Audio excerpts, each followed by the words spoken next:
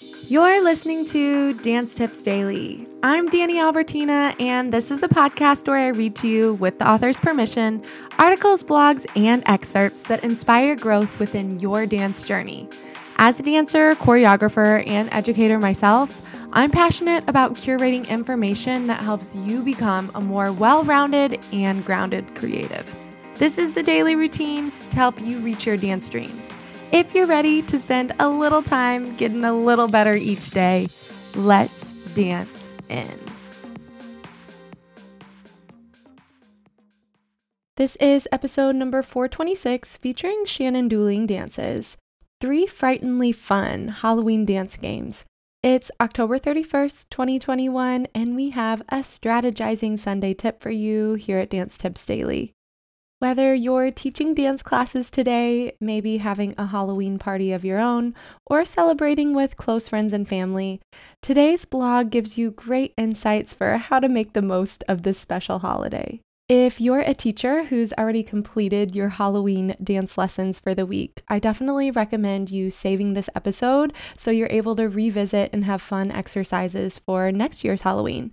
That being said, let's dance on into Shannon's fun blog. Full disclosure, even though fall is my favorite season, I'm not the biggest fan of Halloween.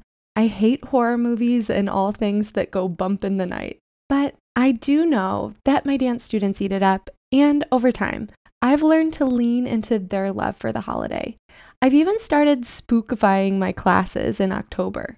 In part by using fun Halloween dance games that keep students learning through play, incorporating some Halloween dance games into your classes can be the perfect way to help students channel their trick-or-treat energy and even fend off some of the burnout that can start to emerge later in the season. If you follow my blog, you know I love a good seasonal dance activity.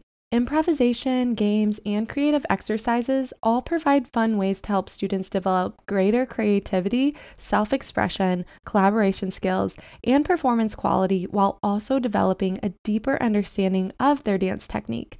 Tying these games and activities to the season add a celebratory nature to class and helps students connect what they are doing in dance with what they are experiencing in their lives outside of the studio. These 3 Halloween dance games can be easily adapted for students of all ages, skill levels, and most dance genres, but are designed with dancers ages 7 and up in mind.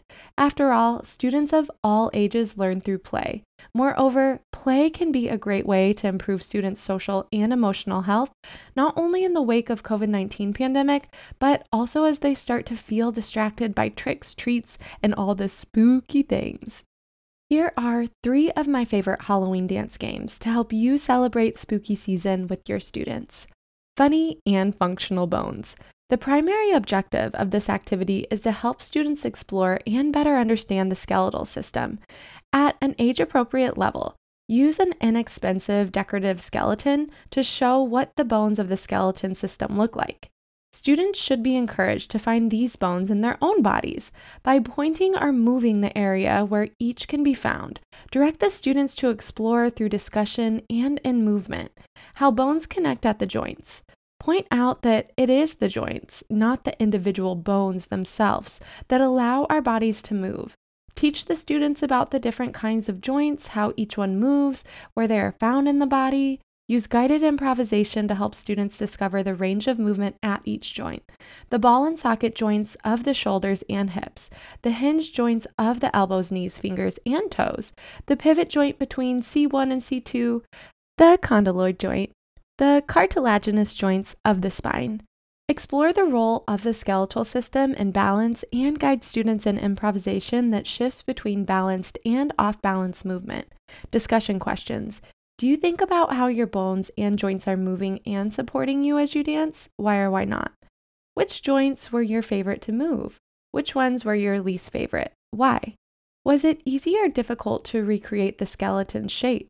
Did using the skeleton shape for your improvisation help you to make new and different movement choices? Why or why not? Monster mashup. The primary objectives of this activity are to help inspire students' creativity and to encourage them to use a range of movement qualities to bring their creative vision to life through performance.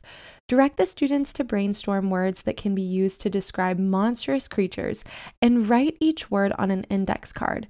Encourage them to think of words that describe the creatures themselves, such as scary, cute, mean, or spooky, as well as words that describe how they might move, such as creeping, crawling, slithering, floating, or stomping.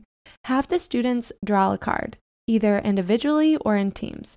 Direct them to improvise in a way that expresses what is written on the card or to create a short movement phrase inspired by it. Allow the other students to try and guess what the descriptive word is. Discussion questions. Did you find it easy or difficult to embody the qualities of the monster in your dancing? What kinds of movements, facial expressions, body parts, and qualities such as tempo, weight, and energy did you use to demonstrate the characteristics of your monster with the audience? How can you use what you learned through this activity in the performance of choreography for recital or competition? Bats and pumpkins.